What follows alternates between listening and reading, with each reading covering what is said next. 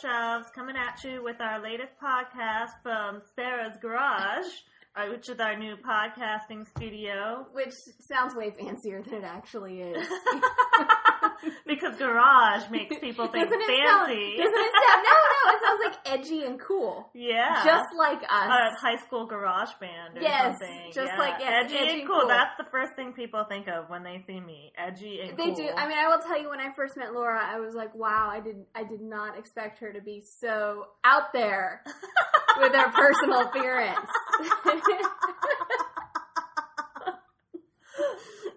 Okay, moving along. Today, our topic is about friendship, and it's inspired by Sarah's awesome post recently on how friendships are portrayed in books, mainly in YA we're talking about today. But I think it's relevant to, honestly, life and general. I mean, if you look at, any form of media. If you look, excuse me, if you look at television in particular, most definitely, which is the form of media I'm most familiar with, apparently. It's, there's a certain type of friend relationship that is the thing. It's the norm. And it's really interesting to me. I kind of blame Sex and the City to a certain extent on this whole thing. But a little bit. But I just like to blame them for everything. I think in general, though, you're right, though, because I remember thinking in college, my friend and I would talk, and we'd be like, man, it'd be so nice to have this group of girls. They made it an aspirational thing to have, like, this group of BFFs that you stick with you through thick and thin for your whole life, and you have brunch every Sunday, no matter what. Who cares if you have a family or whatever, you're going to meet every Sunday and talk about sex, Yeah, no, that is like the most important thing, that you have this. It's really interesting because it reminded me, I think the really great discussion that happened in the comments of that post reminded me of a friend I had that wanted to have this scheduled with myself and another friend. Just scheduled lunch on a certain day every month. That's really hard. Even a once a month, on a certain day that you set aside and nothing can be changed. And he would get so angry at myself and this other friend. Yeah. For not being able to, always honor that. Yeah. I mean, I have a regular lunch once a week with a friend on Wednesday. It's our thing. We go to Burgerville, which is so super chic and fancy. But it's just our thing. Don't judge, it's our thing. That is very glamorous. But as far as burger joints go, I mean, you could do worse. Most definitely. But we meet every Wednesday, but once in a while we can't make it. And it happens. And we're just okay, well, cool. We'll see you next Wednesday. It's not a thing where if one of us can't make it, it's going to end our friendship. It's not that way. You don't value the Burgerville trip enough. We are really quite well set up with provisions for this podcast. We could go on for quite some time. Muffins and coffee. Yeah, I mean, it's really, we're doing very well today. Yeah, we really are. I mean, it's impressive. So apologies for the slurping and chomping. Yeah, but the pause is due to slurping and chomping. Yeah, muffins they're pretty good muffins. So anyway, but the discussion was really good on that post, and it made me think of a lot of stuff. And what I think is also interesting is how many people were when I shared my experience, people said, "Oh, I've had really similar experiences." I don't know if our audience is sort of weird loner types, which is highly possible. How on earth did we attract that kind of audience? I'm baffled. And we had a couple of our favorite author pals weighed in saying they'd had similar experiences. Hi, Sarah Oakler. We love you. And Lisa Schroeder, who and we just love. Lisa knows that, though. Yeah. She totally knows we adore her. I know. I wrote a whole post about her, for God's sake. Anyways. But, and some other folks, Trinity, who writes the wonderful Tumblr blog, Trin in the Wind. Yes. Which I really enjoy. And several other And actually, folks. this whole post was inspired because of a link she tweeted. Yeah, because... And then Rain, or however we are going to say her name today, who had... What's the name Word of her blog? Chasing. Word Chasing, which is an excellent blog that you guys should all check out. But we all started having this conversation on Twitter because we were like, oh my god, I relate to what this post is saying so much. Yeah, there's a book that's coming out about, it's published in Australia, and it's a book called Just Between Us, and it's a book by Australian authors on the topic of female friendships. And in this article, this column that was written by one of the contributors to that particular anthology, it talked about just the sort of feeling of being best friendless and knowing that like a friendship had ended, and just the sort of like weirdness, like she felt like she had failed. And I think that's a really common thing. I think so too, and I think also that media in general tends to be, even though friends are always in there and they're significant, like when there's a breakup, it's usually the romantic breakup that is portrayed as being like, oh my god, I'm never going to get over this. But when I look back on my life, the relationships that have ended that I miss the most are the friendships that I had, and that just for whatever reason have drifted away or haven't worked out, you know, because I made a big move distance-wise years ago, and so that has had a significant impact on the friendships that I had, you know, or leaving college, things like that. Okay, sorry for the interruption, but that was Sarah's dog just did the cutest thing I've ever seen. So my dog, the people who owned our house or lived in our house before we bought it, they had a cat door in the door to the garage, and my big dog just stuck his head through the cat door, and it's so cute. And is grinning at us. Doing it again. And it's pretty funny. And I took a picture so you guys can see how funny that is. Hold that. So, apparently he wants to participate in the podcast. So cute. Look at that. It's pretty cute. Oh my god. Yeah, it's really funny. And this is my dog who's terrified of people and looks completely unafraid of Laura, which is amazing. Yeah, so, especially considering that the dog had an incident with my husband. Yeah. Anyways. He's come a long ways. Hi, bud. Anyway, so you guys get to hear my dog breathing in the background. The heavy breathing is the dog. It out, you know. It is the dog. It's not anyone doing anything untoward. We run a classy operation around here. I think Laura laughed harder when I said we run a classy operation around here than when I said it's no one like doing anything untoward. I think the whole thing is funny. Like the idea of us doing something untoward, like is like you know, like me just saying something completely ludicrous or whatever is like more realistic than running a classy operation. Anyways, sorry about that, guys. It was really funny, though. It is really funny. So, anyways, friendships lost in life, realistic. Yeah. And the point I was trying to get to was, and I hope I did, was that I think you did. In terms of fictional depictions, whatever fiction you want to, you know, point your finger at, there's a gap in terms of the realism of the way those types of relationships are portrayed. Yeah. Whether it's the way they're maintained, or the way they fall apart, or, you know, or their sort of life cycle. And it's interesting because we had great discussion about it on our blog. And yet, a number of people, because, you know, I you know, pay attention to things, you know, who weren't us, we're talking about it, you know, on Twitter or what have you, or on other blogs. And they seem to get the impression that my feeling was that there weren't a lot of books about friendship. And I don't really feel, like, equipped to necessarily speak to that, because honestly, like, I tend to avoid books, like, honestly, I tend to avoid books about sort of epic friendships, because I have a hard time relating to them, and I know the sort of issue of, like, relatability is kind of a contentious one when we talk about books, but I honestly don't find them particularly interesting.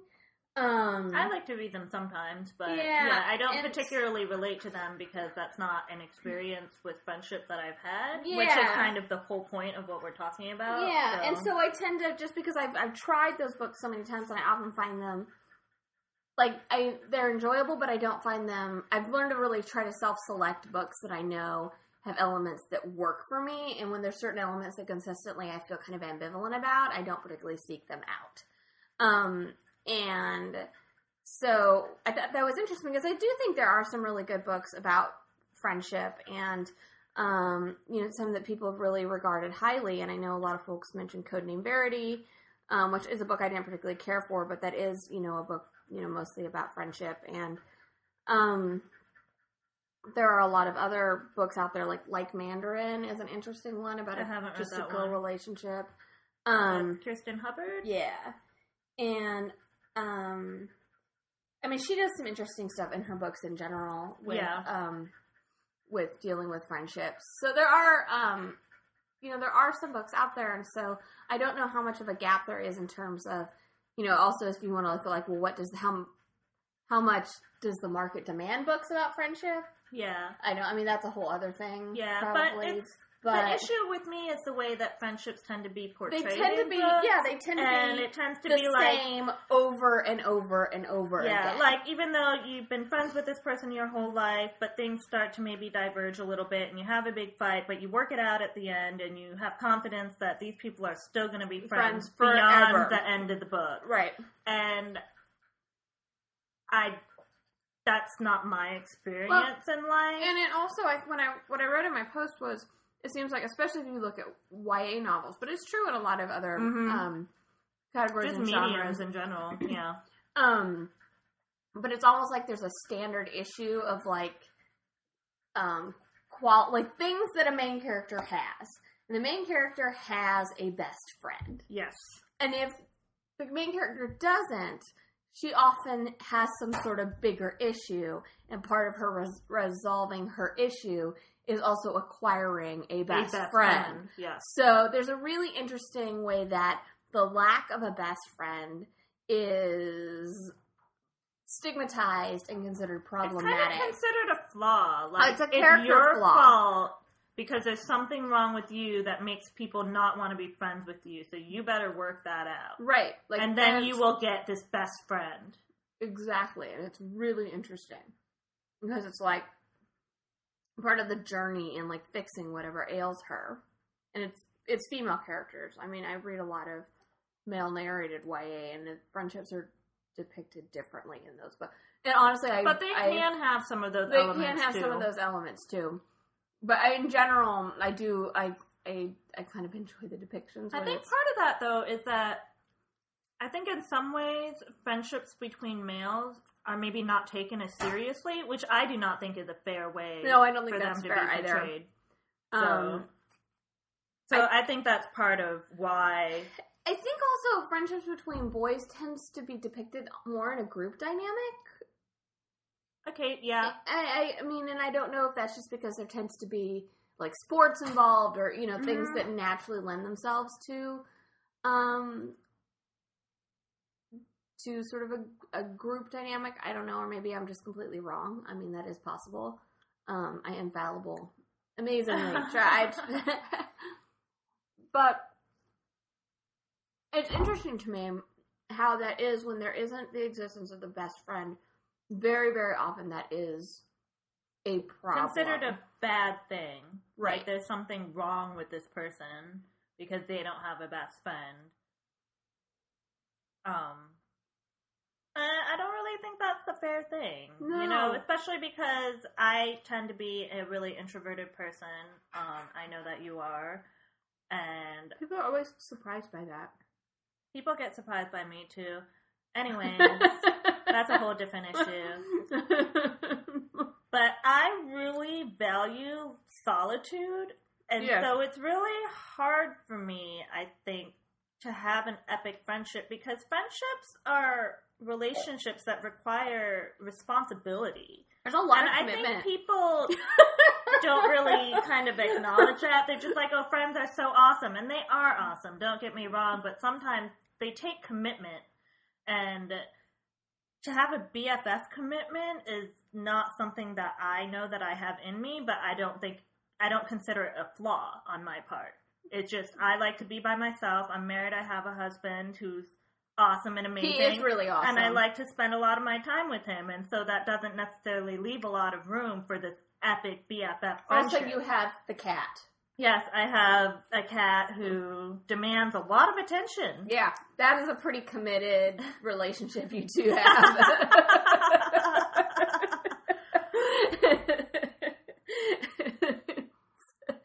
Says the person who has the dog staring, sticking his face through the window, trying to get at us. I think he's fallen asleep. Anyway, sorry guys, it's just kind of distracting. Anyway, and so, we were talking before we started recording. We were trying to make a bit of a list, and it's hard to start making a list of novels that depict friendship in a way that's different than this, as Sarah Oakler put it, the lady BFF ship ideal. I love that. That's a really good phrase. I know, because it's true. It's exactly what is the thing. It's the aspirational thing. And it's hard when you start, really thinking about what books have something that's different, whether it's someone who's happily kind of alone and independent, because there are people I was very independent as a teenager, and I had a group of friends that I really liked and I did stuff with, but I also did stuff on myself. I was kind of a loner. I didn't really have a lot of close friends, and then a lot of my really good friends were from summer camp. I had really close friends from summer camp, and I think that in some ways some people might feel like those are not legitimate relationships, but these people really were there for me and helped me, even though there was distance, not during the summer. Yeah. You know what I mean? So, but that makes sense, because in summer camp you also have a different, it's a different dynamic than the school, especially as teenagers, your relationships are so centered around school. And honestly, if you find your school annoying or feel like you're not part of the right crowd, and because I went to a huge high school, where everything was very segmented by crowd, right? And, there was very tiered and hierarchical and all that. But I bet that is not an abnormal experience. I mean, when I was in high school, I had friends that were, part of the speech and debate circuit, and I loved seeing those people every other weekend, right? And that was that was a really cool thing. And yeah. If we'd had Facebook and email and stuff back then, I'm sure we would have, kept in touch more than we did. Okay, Sarah's dog just made a really funny noise. I think he is quite irritated with us for leaving him out and forcing him to stick his head through a cat door. I think he wants the muffins, if we're going to really be honest. Gotcha. He has a food thing. Okay, so that noise is not anything untoward, just so that you guys are we all are aware. running a classy operation. Alright, I'm going to have my husband deal with the dog. Hold on there. So I actually, during that little interlude, I thought of a book that does a really interesting job of depicting in general, just sort of non-traditional friendships, but non-school friendships, is Everything Beautiful by Simone Howell, which is one of the best books no one seems to have read. It's so weird. That book is so different, and it's just bucks every trend. Sort of, you want to make all that, because there is something to be said. The generalizations people make about fiction for teens in particular, there's a lot of truth in those generalizations. There are certain things that you see in fiction for teens over and over again. And it's not that that's a bad thing. I think because a lot of stuff is universal and it resonates with kids, and there's just, but it just bucks a lot of trends. The main character is a pretty angry person. How did you get around that cardboard box? He is really crafty. He can open doors. Okay, we're talking to the dog again. Sorry about this. This is a very professional operation. Because in the main character is really, really angry, and there's the love interest is not able-bodied. It's a summer camp for Christian teens that it takes place in. Main character is not religious. Oh. There's a lot of really interesting tensions. I could probably relate to that since I went to you Catholic would probably school, really and I'm not Catholic. Relate to that aspect of it. And there's just a lot of really interesting. The relationships are very complicated and very sticky. And the main character does have a best friend. It's not the healthiest of relationships. But which I happens. think is something you see. Like, it's a very realistic depiction of, like, when that type of relationship is not necessarily good for anyone involved in the relationship. Right. So there's just a lot in that book because that's that really, happens. So. really unusual. And, just the main character finding connections with people who are so different from her, which you don't see a lot either. It's just a very, very well done book in general, and it's really interesting because the experience that the main character goes through is very, like, it's not something a lot of people, most people don't get shipped off to, like, a Christian summer camp and are, like, adamantly non-religious. That's, like, an unusual experience. Yeah. And yet, I think it has a lot of themes that people will find really relatable. And I love that book. I don't talk that book up enough. I should, because it's really good. Well, I will be reading it this summer. And then you had one that you had pointed out that I hadn't thought of previously was Holier Than Thou by Laura Buzo, which, you are like with the pom-poms with that book. But I think one of the reasons I did really like that book is the way it dealt with diverging friendships. Yes. Because the main character of the book, Holly, this is the book that embodies what I'd like to see out of new adult.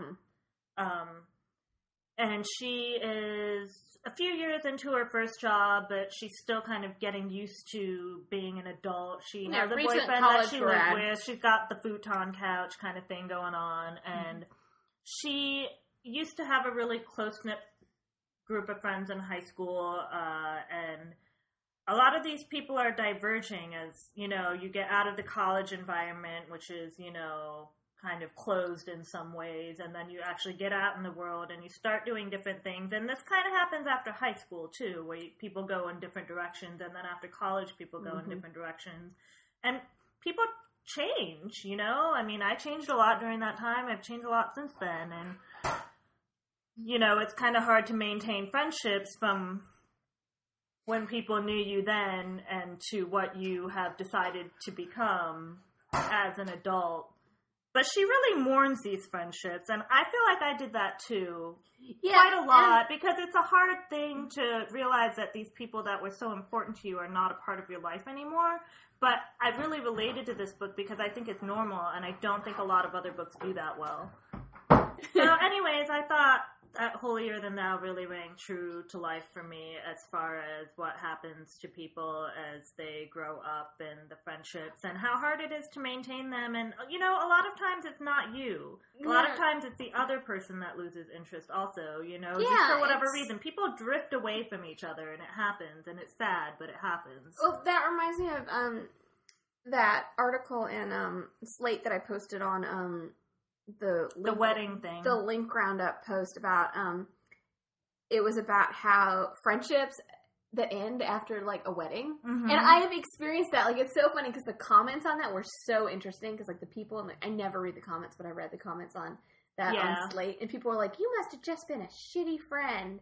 And like, it's just so interesting, like the judgment. Yeah, I think there's like always the thing really, that like if the friendship didn't work out, you are shitty. Yeah, and like you are a bad person.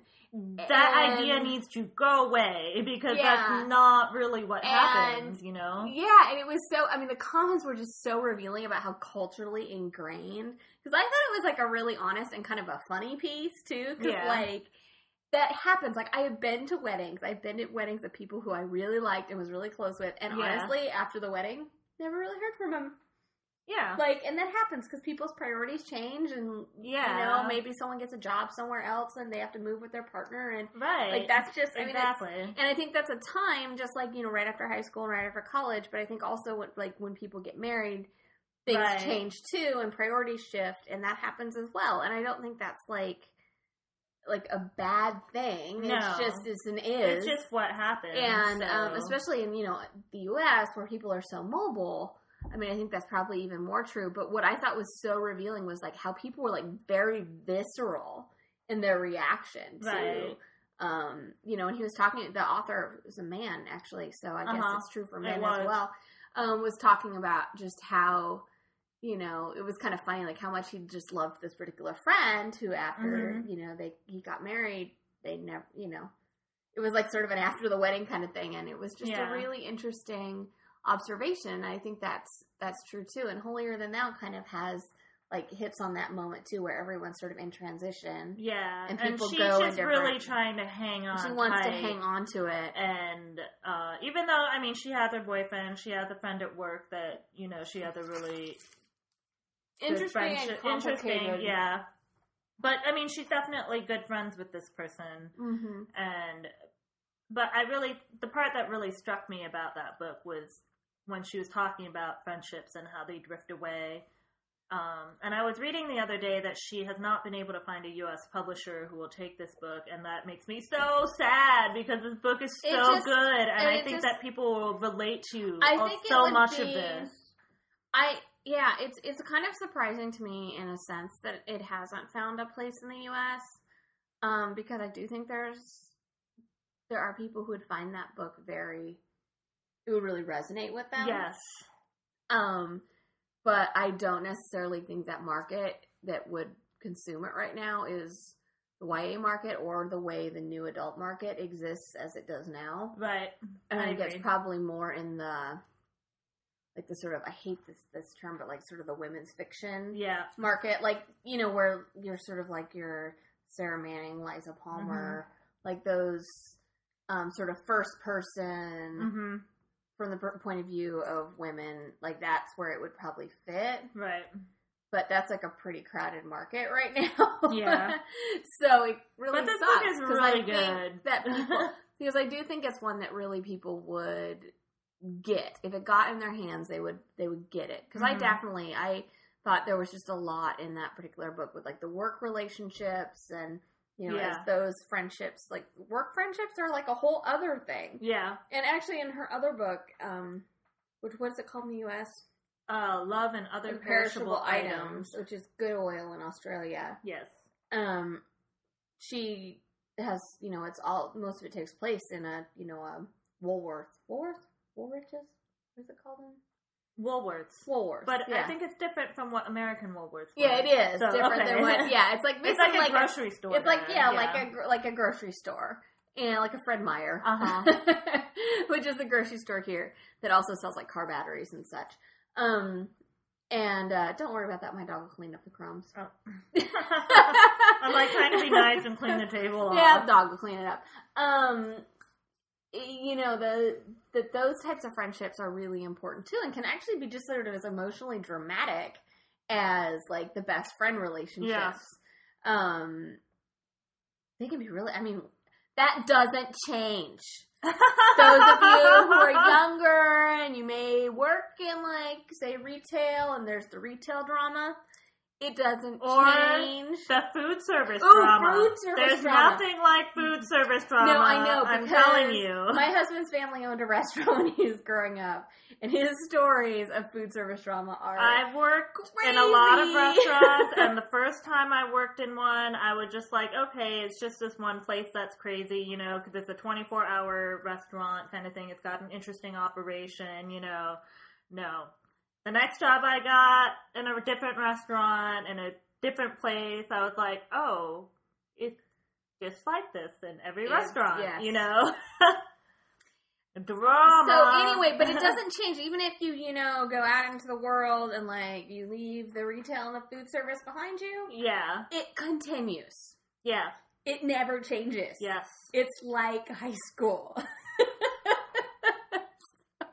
Anyway, but, like, that stuff, those relationships are important and stressful, too, and they require a lot of maintenance. Yes. And, even more so because you are with these people so much, you know? You will see these people more than you see your spouse. and they just never shut up. Yeah. Sorry, I'm awful. Avoid working in a cubicle if you can. Just my pro tip for Sarah's life lessons or whatever. Another one, and that one that does have a best friend relationship, but it's sort of has an interesting evolution, is the Jessica Darling series. Yes, we talk about the Jessica Darling series every week. Because that is a series that the longer it's been since I read it, the more I'm like, wow, no. And part of it's because it does have the luxury of being a series, but like there are so many things that series does that you just don't see that in other books. Just so many things. Yeah, and I agree. It's just sort of more remarkable to me how just kind of outstanding those books are, and because Jessica is not an easy person. Like, yeah, I mean, you hear her being described in a lot of reviews as an asshole or unlikable, and yeah. I like her. I like her too, and she's not an easy person. And no, she's not, but I mean, most people aren't. You know, and she's not she's not sort of the standard issue character. Like, she's not sort of like. Yeah, and she kind of the story they're told from her point of view mainly, not in all of them, but it's in very much a confessional style, as well, which I think makes a difference. Yeah, like, I really do. I think a lot of people are kind of more used to the really introspective Sarah Dessen kind of narration. Yeah. Which is awesome, and I really like Sarah Dessen a lot, so that's not to take away from that, but this one is It breaks the mold by definitely. And so Jessica has a best friend whose name is Hope. Yes. And much of the first couple books are really told as, like, there's Jessica's journal entries, but then there's also letters that she writes to Hope. Yes. And because Hope has moved away. And Hope was really her BFF. Yeah, her only friend that she really, the only person she thought that understood her. And it's also interesting, like, Jessica, like, wants to, like, cling to that friendship. Yes. Like, to the point where she kind of, she sort of puts up walls with other people who want to be her friends. Yeah, or she doesn't even see it when these other people are her friends. She doesn't register that, like, she has other friends. Like, she really doesn't get that, which I think is a really real thing as well. A really big part of the first book of her really kind of growing up quite a bit in the first book is when she realized that she does have this one friend. She's like, oh my god, this... I know. I spent, like, this whole book being a bitch to this girl, and she is my friend, you know? It's like she's completely gobsmacked by that. And, and this other person is like, look, I know I'm not Hope, but I am here. I am your friend. I appreciate you. I like you, you know? So it's an interesting, and even the story because Hope sort of sticks around whether she's present or not throughout that series. And it's interesting the way that relationship changes over the course of the 5 books. But it has to. Yes, it has to. I think that if the relationship doesn't change, then it's you not can't realistic. stay friends with that person in a way, you know? But it's such an unusual thing because Megan McCafferty lets that relationship have a trajectory that sort of kind of goes up and down and meanders and and I think that I think when people aren't willing to let the relationship change, that's when you have those really big blowouts between these friends, and they're just like, you're so different and we don't have anything in common anymore. Like, you've changed. I know, it's like, that big thing. Oh my god, it's like the worst thing ever. And I'm just like, well, yeah, you know, I happens. grew up, you know, I ended up doing this other thing for a career, and Yeah. you know, where I decided that this college was the college for me and not the college that we thought we'd go to when we were 11. You know what I mean? But it's happens. interesting how that's like so How that's often a bad portrayed thing. as a bad thing. Yeah. Oh my God, you're different. Yeah. You're different now. I know, it's so interesting though, because that's, I mean, one of the few I can really think of that lets the relationship evolve Yeah, that way. and how she has other friends that come in and out of her life. Yeah, like in the third book, most of the people because it's when Jessica's in college, Yeah. most of the people who are in her life in that particular book are friends that we've all had. Like, that's at that time. Like, they're very much of that, like, sort of 18 to 22 time period. Yeah, like you're friends because you live on the same dorm room floor. Yeah, it's kind of like how you have work friends. It's because they're there. And those sort of come in and they go away.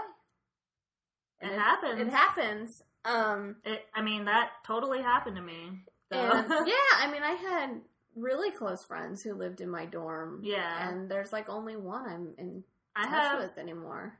Very few friends left from college, and one of them was somebody that I didn't even really have any classes with ever. We just kind of met through a mutual friend once, and we clicked, and then we went to the same college, but I actually hardly ever saw her, like, on campus, because I was, like, in the basement of the music building practicing all the time and stuff like that, you know, like... You make music school sound super glamorous. It's like high school. Seriously. So anyways, but she was kind of separate, and then I had other friends that I did other things with, but she's really the only friend that I have from college, and it's ironic because I hardly ever saw her. No, I do have one other friend from college, actually, sorry. If you guys are listening, I'm sorry if I offended you and I forgot the other person that I am friends with still. Anyways. They can each just believe that you're talking about.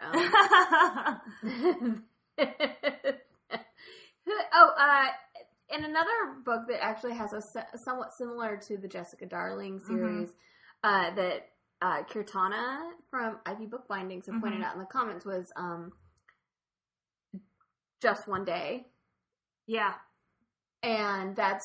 I didn't even think about that. And I hadn't... She is definitely right.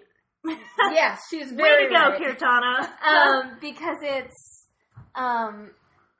the way, you know, the main character, Allison, in that book, I mean, it's not a spoiler to say, like, she goes to Europe with her best friend from high school, and, like, even at that point, their relationship things are kind of fraying for yeah, them. like, they're both headed in different directions, and the best, you know,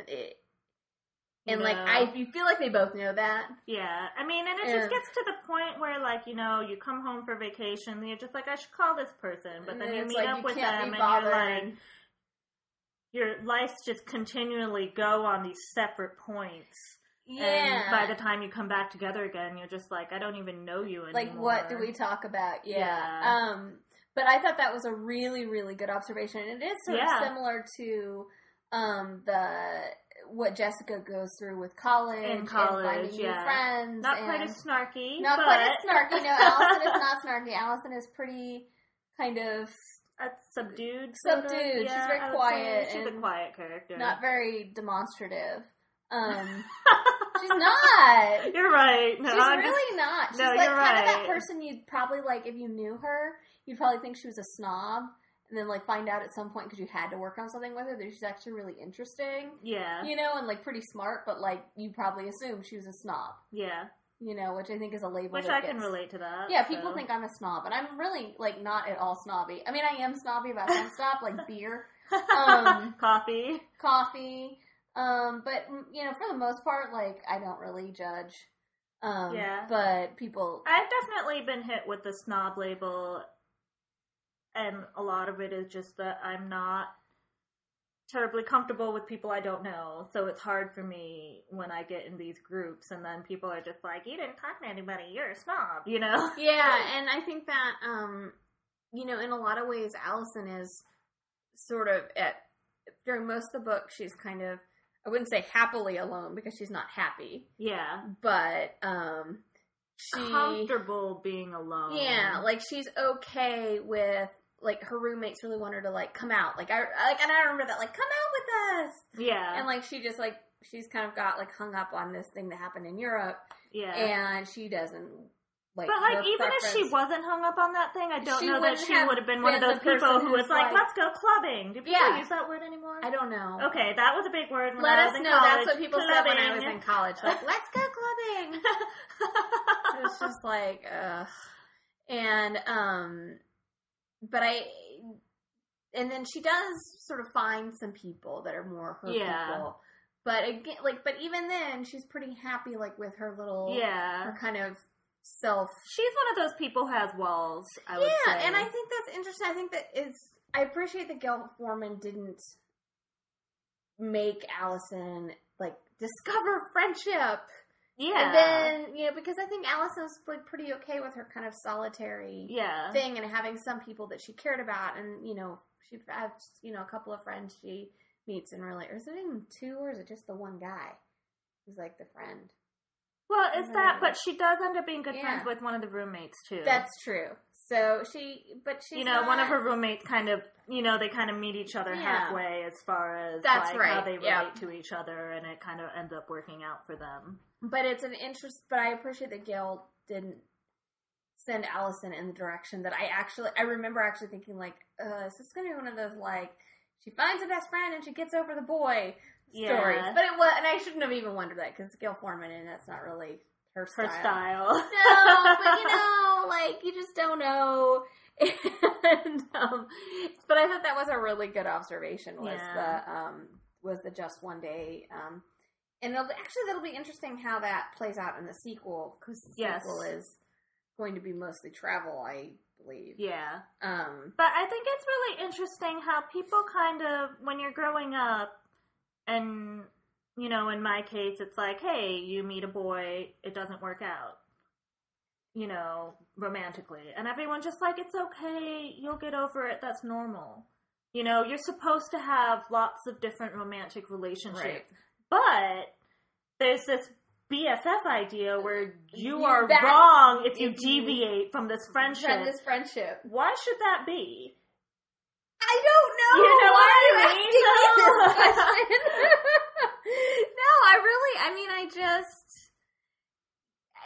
It's really interesting how that's like a defect. Yeah. And I mean, and while we're talking about like the whole work thing, LeBron James, I wanted to talk about this. This is like the best. So you all know who LeBron James is, okay, right? He's NBA superstar. And he's amazing. An amazing basketball player. He's really generous, charity-wise, as far as I know. He's got an odd public persona. Yes.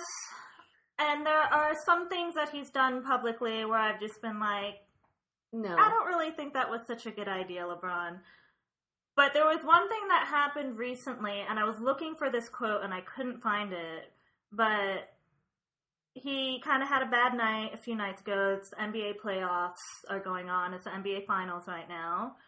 And he's kind of one of those people who he's in the public eye constantly. He is. People are constantly just like picking apart everything that happens to him all the time. And they have been since he was like 15. Yeah, since he was a freshman in high school. Yes. Because he is cover of Sports Illustrated at the age of 15. He is a freak of nature. Yes. I mean, his talent just is so immensely gifted athletically.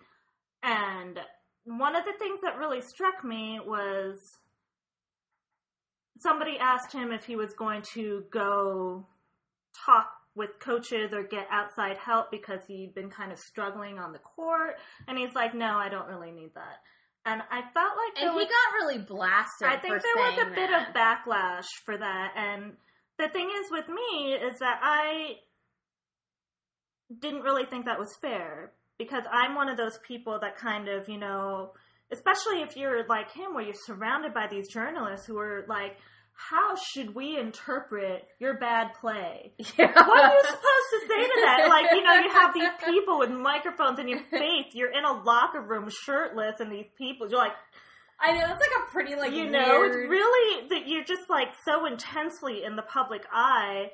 And he's just like, you know, I just need to, you know... gather my thoughts by myself. You know, probably, I'm guessing, talk to his fiance. I discovered he's not married yet. He's married in September. Oh, I thought they got married last year. No, I think they got engaged last year, officially. But he's still with his high school sweetheart, and they're getting married in September. And, you know, some people just need to step back. And I had this Friday Night Lights analogy, surprise, surprise. Yay! But with the way Coach Taylor is very quiet, not quiet per se, but he's not very talkative with his players or necessarily with his colleagues, where he just, like, he is the coach, and he's just like, okay, is that it, son? Okay. But then he gets home to his wife, and all of a sudden, he gets real chatty. He talks. You like, know? the minute he's around, and I think and his wife is not a football person. No. But he is the person that he goes to when he's struggling with work things, even though she's not an expert, because she's somebody that can help him kind of organize his thoughts and clear his mind, or he's the kind of person that needs to do it himself. And so I kind of interpreted what LeBron James said in that respect, where maybe he just needed to step back and maybe be alone for a while. Yeah, sort of like go away from all this noise that was surrounding him. Like kind of kick the tires around to kind of figure out. Yeah, like, I mean, I was just like, do these people expect, he just played this game, he's being attacked by the media, and now all of a sudden they want him to have a slumber party with Dwayne Wade and Chris Bosh and Eric Spoelstra. They're supposed to have a slumber party to, like, dissect his issues or something. Yeah. And even Eric Spoelstra was just like, he will figure it out. I have every confidence in him. He always figures it out. I don't need to talk to him. Like, he understands that about him, and I think that's... Well, I mean, and I'm not an expert on LeBron James, but like a psychologist, but that's just kind of how I interpret it. But you and I were talking about that, and I also think, because some people don't need to talk to all these people all the time. Like, in this particular... Like, LeBron James has this very odd sort of public persona, and it took me a long time to get my head around. Yes, I agree. Him. I did too. I think I was very judgmental. I think earlier, I was years too, ago, and I don't think it clicked with me that, like, a lot of sort of his odd persona is he's actually really socially awkward, and I suspect that he's probably an introvert. Yeah, like, who happens to be incredibly talented at this one thing, like the best ever, probably. Yeah, and with people like, and you had said like DJ and the Dairy Queen. Yeah. Where, you know. She's really shy and awkward and introspective, but she is really gifted athletically, and she just kind of has to create. She creates a persona. A public persona that for is herself. who she is when she's in the spotlight. Yeah. And like, I think that was such a good observation that that's exactly what this guy has probably done. Yeah. And, but they're just like, what do you mean you don't want to, like, be BFFs with your teammate and, like, chat all night? Like, maybe have a late night dinner like, and should we get, like, talk DVDs about all and, of like, these problems, popcorn, you know, and, like, talk about all of, like, all of those shots that you missed and what we can do to fix them for you, you know, like, yeah, like, I'm one of those people who'd be like, hell no, get away, you know, let me have some quiet time, you know, but I think people like that who are in the public eye really get judged for being, like, I think it makes him seem arrogant to people. Yeah, where they're just like, oh, you're too good to ask for help, are you, LeBron? And I'm like, I don't really think that's what he was saying. Well, you know? I think as a society, I mean, I don't know how it is in other countries, but in American culture, like that type of like, we'll talk to, our teammates, or we'll talk to our buddies. That sort of paradigm is the thing that's expected. And if you don't do that, there is something wrong. Yeah. And I think that's reflected. Especially with a job where it's like a teamwork thing, and you forget that is a job for these people. It's not. This isn't their off time. This is their on time that they're getting paid for. And they are getting paid substantially, but it's still work. You know? And, like, I mean, who among us gets along with everybody that we work with all the time, or wants to spend all of our time with everybody that we work with all the time? That's not the way it is. That's like a nightmare scenario. I know. That's the worst thing ever.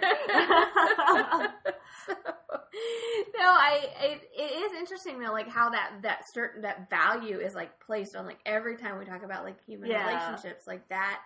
There's a certain norm that's expected, and it's somebody public like him gets judged if you deviate for not from it, like you being in that norm. It's it's so fascinating to me, and I originally said that I think it's primarily applied to women, but I actually think I was a bit wrong on that because I think men deal with that too. It's probably just not as, I think when, I think with men, when they're loners, it can be sort of labeled as like mysterious. You Yeah. know? They get a little bit of that, you know, they get a little bit of a boost in terms of, you know, it can kind of make them sort of cool, whereas like with women, they're more bitchy. Yeah, you know, and stuck up.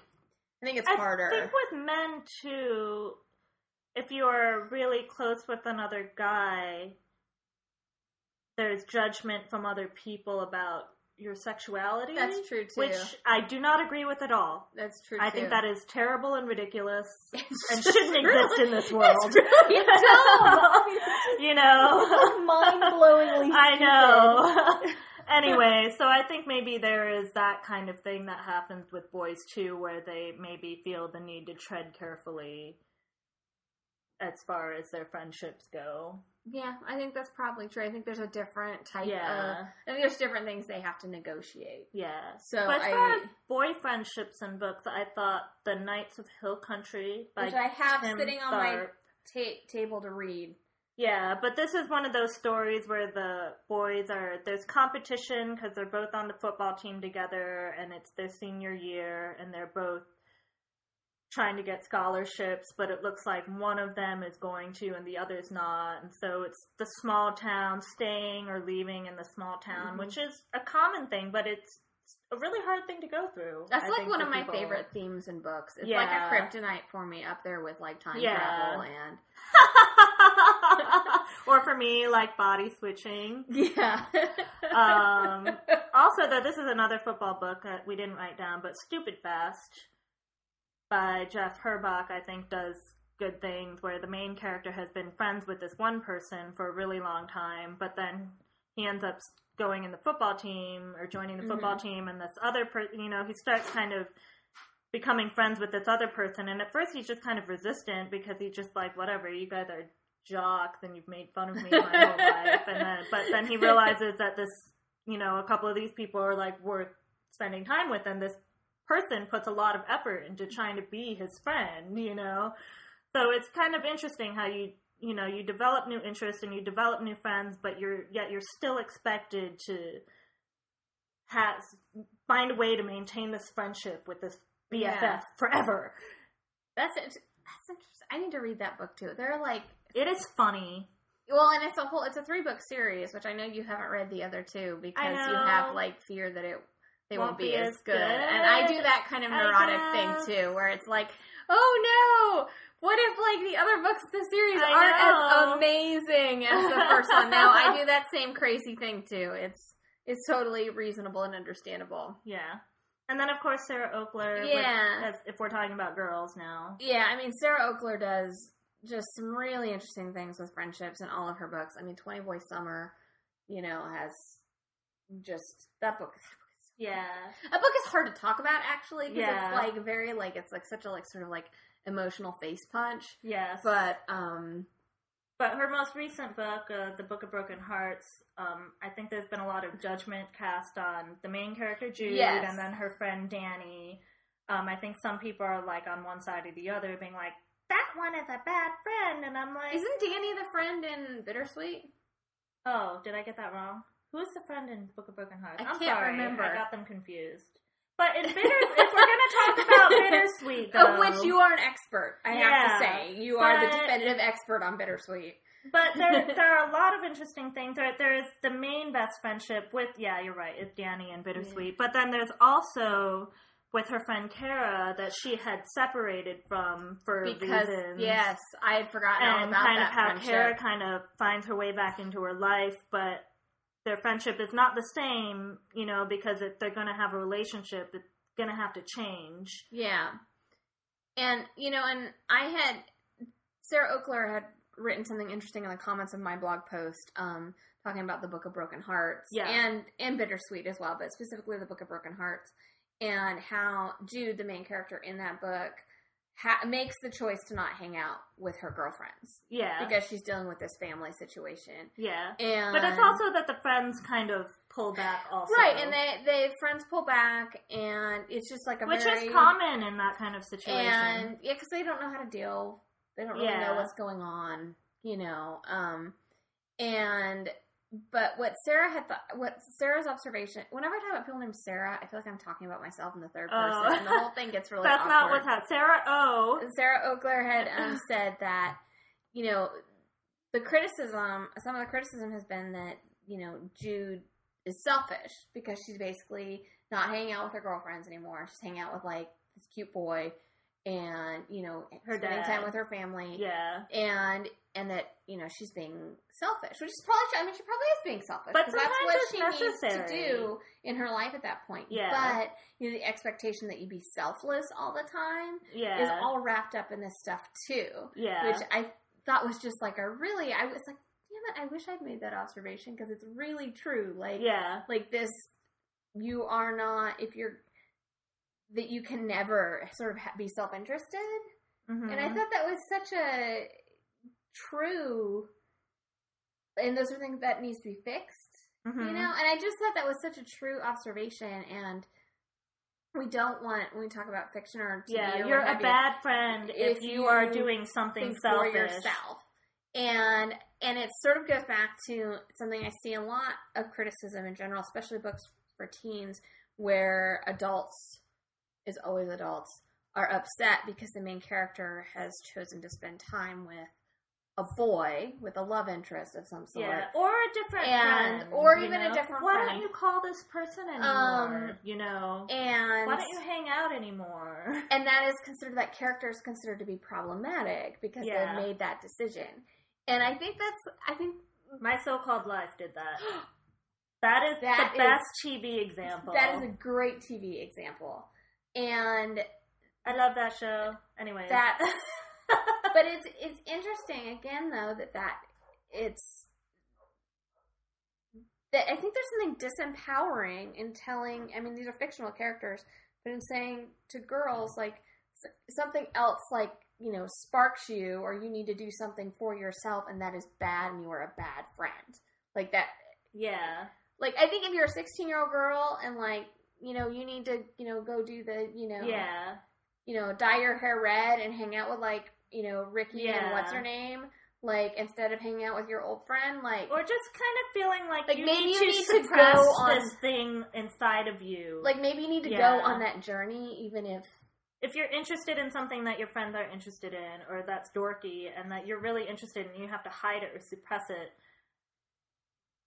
for the sake of maintaining this friendship. Something that is it's something that could but become it's a really important to criticism you. just so you know? I see it Yeah. over and over again, like leveled on fictional characters. So poor fictional characters, you know, they just get.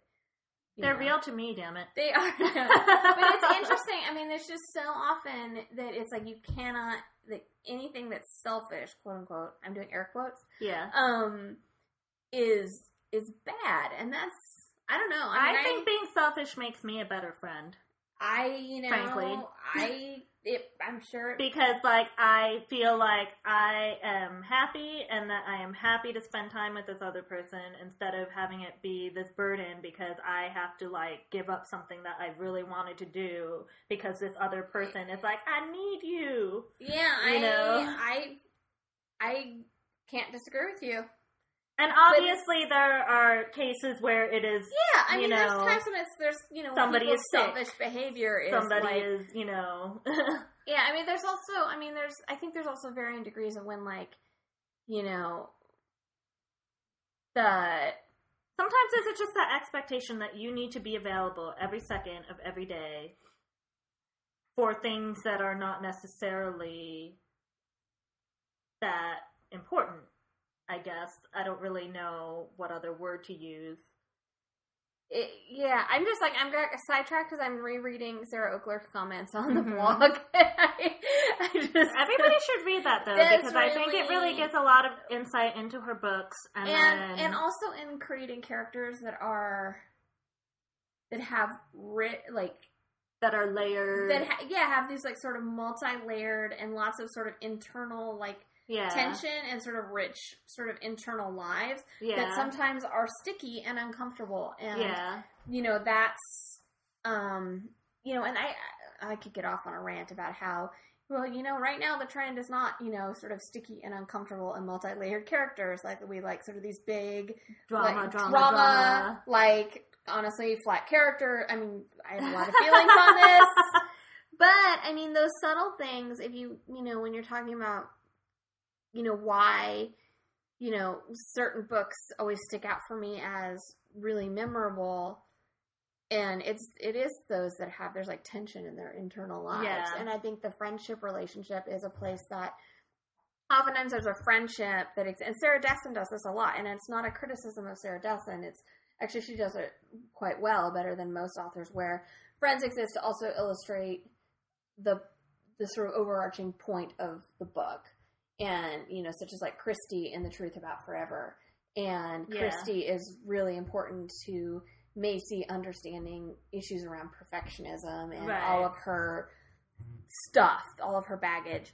And that's great.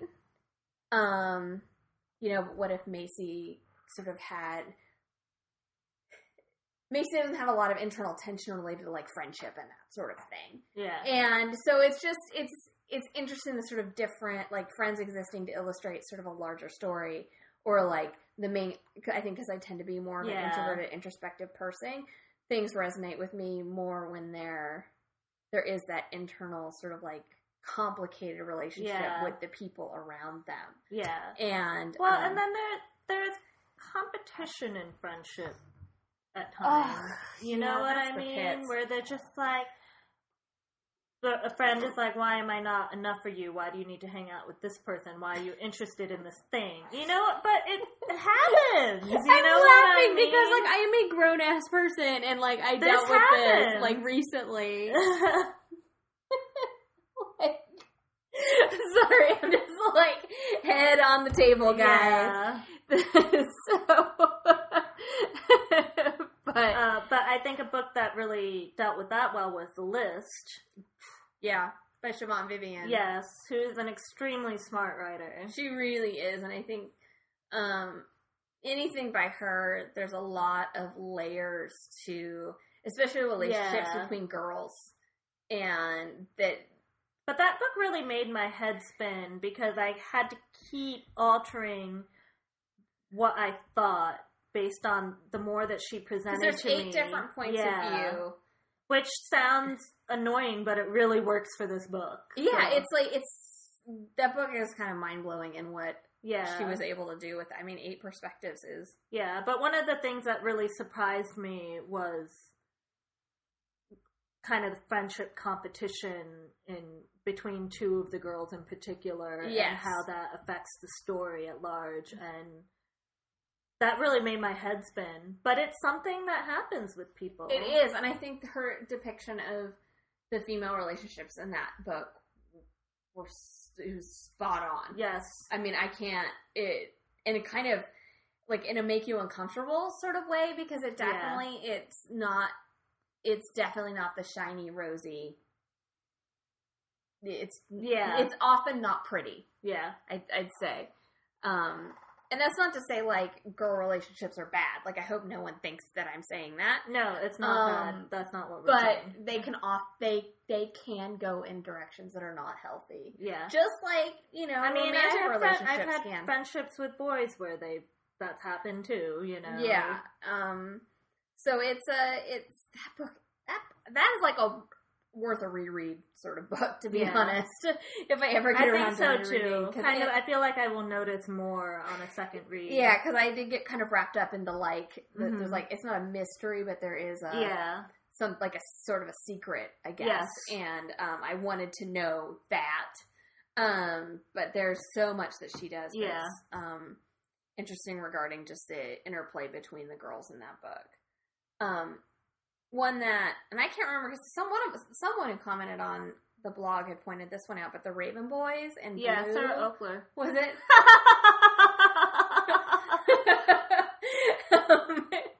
And Blue, one of the main, there's, how many main characters are there? Kind of like 5, I would say. But I would say that she's the main character. She's kind of it's interesting. The story kind of turns on her. Yeah, because it's written in third person. But Blue is almost like the lens through which, like, she's like the catalyst, I guess, for the story. And Blue has, like, her kind of crazy family, Like, they're just weird. Yeah. I mean, I don't know any other, like, weird family. Yes. And, just really, I mean, they're so weird. And, she doesn't really have friends, per se. I mean, she has a job at a pizza place. Yeah. And she ends up getting caught up in this sort of group of boys. Just from the boarding school and in they're town. and they're the Raven Boys, the titular Raven Boys. Yes. And that the way she kind of gets swept up in that group is a really interesting and unusual thing as well. But I was gonna say, Maggie Stiefvater does some interesting things with friendships in her books. Yeah. And I think with Isabel in the Wolves of Mercy Fall series. And I think one of the things I commented on I had mentioned in my blog post was it's pretty common to see the best friends, male and female best friends who develop a romance. But one of the things that is really different in the Shiver series that didn't dawn on me until Sarah had mentioned the Raven Boys, it sort of had a long train of thought, was that Sam and Grace, they really become best friends throughout, even though they start out as, they are romantically involved, but it's interesting also that their relationship as it grows, it's not just that they, really like each other, it's that they also grow together as like friends. Yeah. And I think that's something you don't see a lot, especially in YA, because I can think of some adult fiction where you see that happen. Yeah. But I had a really hard time racking my brain to think of novels for teens where you get that story arc where which I think honestly, here's relationship advice from Sarah. If your partner is not someone you are also friends with, that might be something that needs some work. Because my husband and I were friends first. You should want to be around that person. Yeah. Just saying. Hey, you know what? People don't talk about that. You should probably, if you're gonna, I have heard criticism where some people are like, your spouse should not be your best friend. I disagree with that completely. Separate BFF outside of your spouse, which I don't really agree with. Well, yeah, I think that can be a problematic standpoint too, because I have a lot of thoughts on that are not necessarily germane to this podcast. Because we would never go on a tangent. No, I would be on it. It would be like an epic tangent. But it's that because I think also because it's a 3-book series that also helps with the Sam and Grace relationship and how they sort of grow together and this sort of mutually respectful. Yeah. There's a lot of I think that series is really one of my favorite YA romantic relationships, and it gets a lot of criticism of Sam is unrealistic. He's nice and emo. And it's he's a nice kid. I know. That's how I feel. I know, every time I'm but he's just a nice kid. I don't... What's wrong with that? I don't get it. I really don't What's get it. What's wrong with him being nice? I'm fine if you don't like those books or whatever. Yeah. But to criticize the boy for being nice is just weird to me. But why? Why? It's really nothing can shut me down. I just can't comprehend it beyond that. Where are we at on time here? I feel we we've are been probably going for a while here. This is basically what it's like. Oh my goodness! Yeah, we've been talking a while. This is basically what it's like going to the bar with Laura and I. Yeah, I would say so. Pretty much. Yeah, this is. But speaking of unconventional friendships, as Sarah and I met on Twitter, we did meet on Twitter. And I was actually really nervous the first time we met in person. Oh, really? Yeah, because I was because sometimes internet friendships don't translate well to real life. Oh. Well, I didn't know that. I feel sometimes it doesn't when you are when you haven't met the That's person. That's true, in person, and I'm very am careful about what I put out in the world. So yeah, Sarah online and Sarah in real life we are the same. Yeah, but me in real life is much more of a pain in the ass. That's not what I was gonna say. But it's totally true. No, it's not true. But anyways, yeah, I was really nervous because I really valued your online friendship, and I was like, well, what if it's like really awkward and weird when we meet in person, and then she doesn't want to talk to me online anymore? That would suck, you know? Oh my god, that would have totally sucked. I was so busy during that time, I like didn't have time to worry about that, but now I'm like really glad that didn't happen because that would have been totally awkward. Yeah, especially now that like somehow I've managed to become like your number one Twitter conversationalist. Yeah. It's true. I did one of those. Because we still talk on Twitter every day. I did one of those. What is it, like Visify, where it'll tell you like your top, like the people you interacted with the most. And Laura was number one. And I haven't even been on Twitter for that long. Oh, but you were like no one. But was you were even like there. you were on Twitter like for years before I joined. That's true. So and I can't remember who was number two. I thought it was Ray Ray. Yes, it was Ray Ray was number two. Hey Ray. And then Ray. I was so amazed. Lisa Schroeder was number three.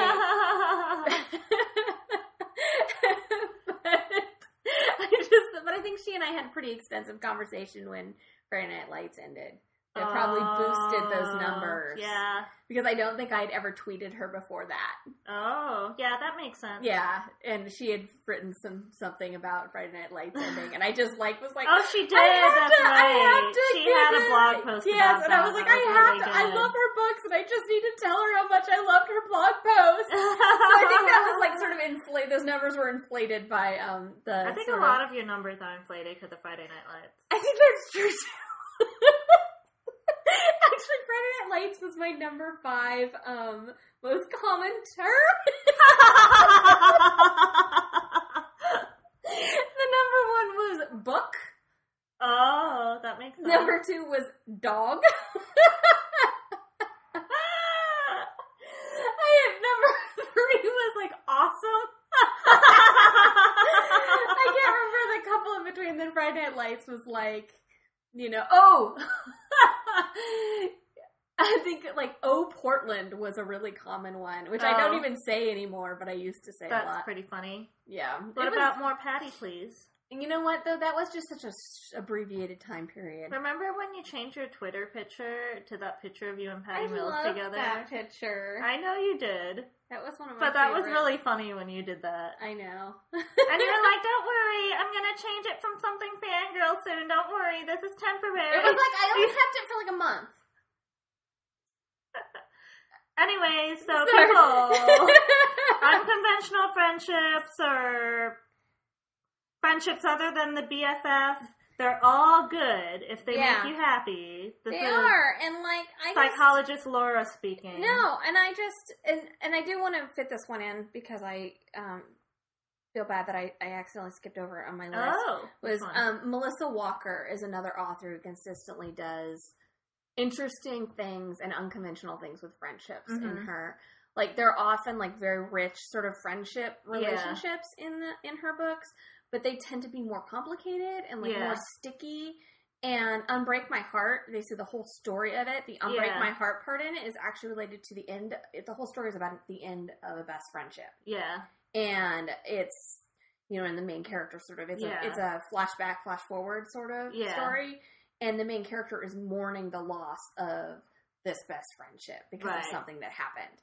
And she does a lot, like in Love Struck Summer, she's finding sort of new people. Mm-hmm. And she's sort of, the main character has this idea of like what her friends should be like. Yeah. And it turns out like what her friends should be, she thinks her friends should be like, and what she actually needs are two different things. Yeah. And I think that happens a lot in life. Yeah. And she does in Small Town Sinners, she does some really interesting things with, the friendships are related to the main character's church community. Mm-hmm. And as, one of the things as you grow up, especially if you grow up in a religious community, because I grew up in, even though I'm not really a religious person, I grew up in a pretty religious community. Mm-hmm. And church friendships are really different a lot of times than, like, say, high school friendships. And even though they often intersect, but there's sort of these, these friendship groups that a lot of it are based in a different type of relationship dynamic. Yeah. And Melissa Walker really gets that in that book. Like, that is a hard book to read. Like, I recommend that book a lot. Yeah. It's really hard to read. But, or at least was for me. But I wanted to make sure that I talked about her books because they are. Yeah. I totally overlooked her in my post, and I actually feel bad about it now. But we'd love to see more books like that. Yeah, and I really want. I mean, one of the things that we're really like, aside from the Just One Day, like there aren't. I mean, even on our list, there aren't a lot of sort of the happily alone type books that I can think of. Yeah. And I guess maybe that doesn't make for a very interesting character. I don't know. I'm throwing up my hands here. Like, am I weird in that I would, like, be interested in sort of books from the perspective of, I guess, sort of an extreme introvert or an extreme introspective type? Yeah. Just a book about somebody figuring themselves out and I guess without sort of a BFF to kind of bounce and I guess with. the sort of, I guess, that sort of probably thing. because I am a pretty, like, by nature, a very independent person. And so it always, like, it often feels to me that I have a hard time getting my head around why a character can't sort of independently figure shit out. Yeah, I mean, that's just something that I do. I mean, even if I have something serious going on, I mean, even with my husband, a lot of times I will think about it before I talk to him. Yeah, and then and it's not that I'm not comfortable talking to him. So what's your feeling on this thing that I think I feel, like, is this decision, Yeah. does this decision make sense, sort of? I'm just a person that likes to kind of really make sure I understand how I feel, if that makes sense. No, and I think it makes kind of sense. organize my thoughts before I really start talking to somebody else. Like, it kind of clutters my mind to get somebody else's opinion first. Like, I kind of need to withdraw first. And so I personally think that more stories like that I honestly think, I mean, you know, are attractive to me. From a storytelling perspective, I think there's a lot of interesting things that could be done as well to, I mean, I guess you wouldn't have as much dialogue. I don't know, but it doesn't seem like there's a lot of barriers to creating a story like that, aside from maybe the commercial appeal and what's normal. Yeah. And I think that's what sort of is at the heart, is like what's sort of perceived. We're abnormal, Sarah. Well, and what's sort of perceived as normal versus what in the real world is normal, which is a pretty broad spectrum of people's lives. All right. I agree. I think with that, maybe we should wrap up. Yes, because it's been a long time. Yeah, and the dog finally quit staring at us, by the way. Once the muffins went away, he lost interest. Oh, yeah. That was a coincidence, wasn't it? Total coincidence. Anyway, guys, until next time. Bye. Bye.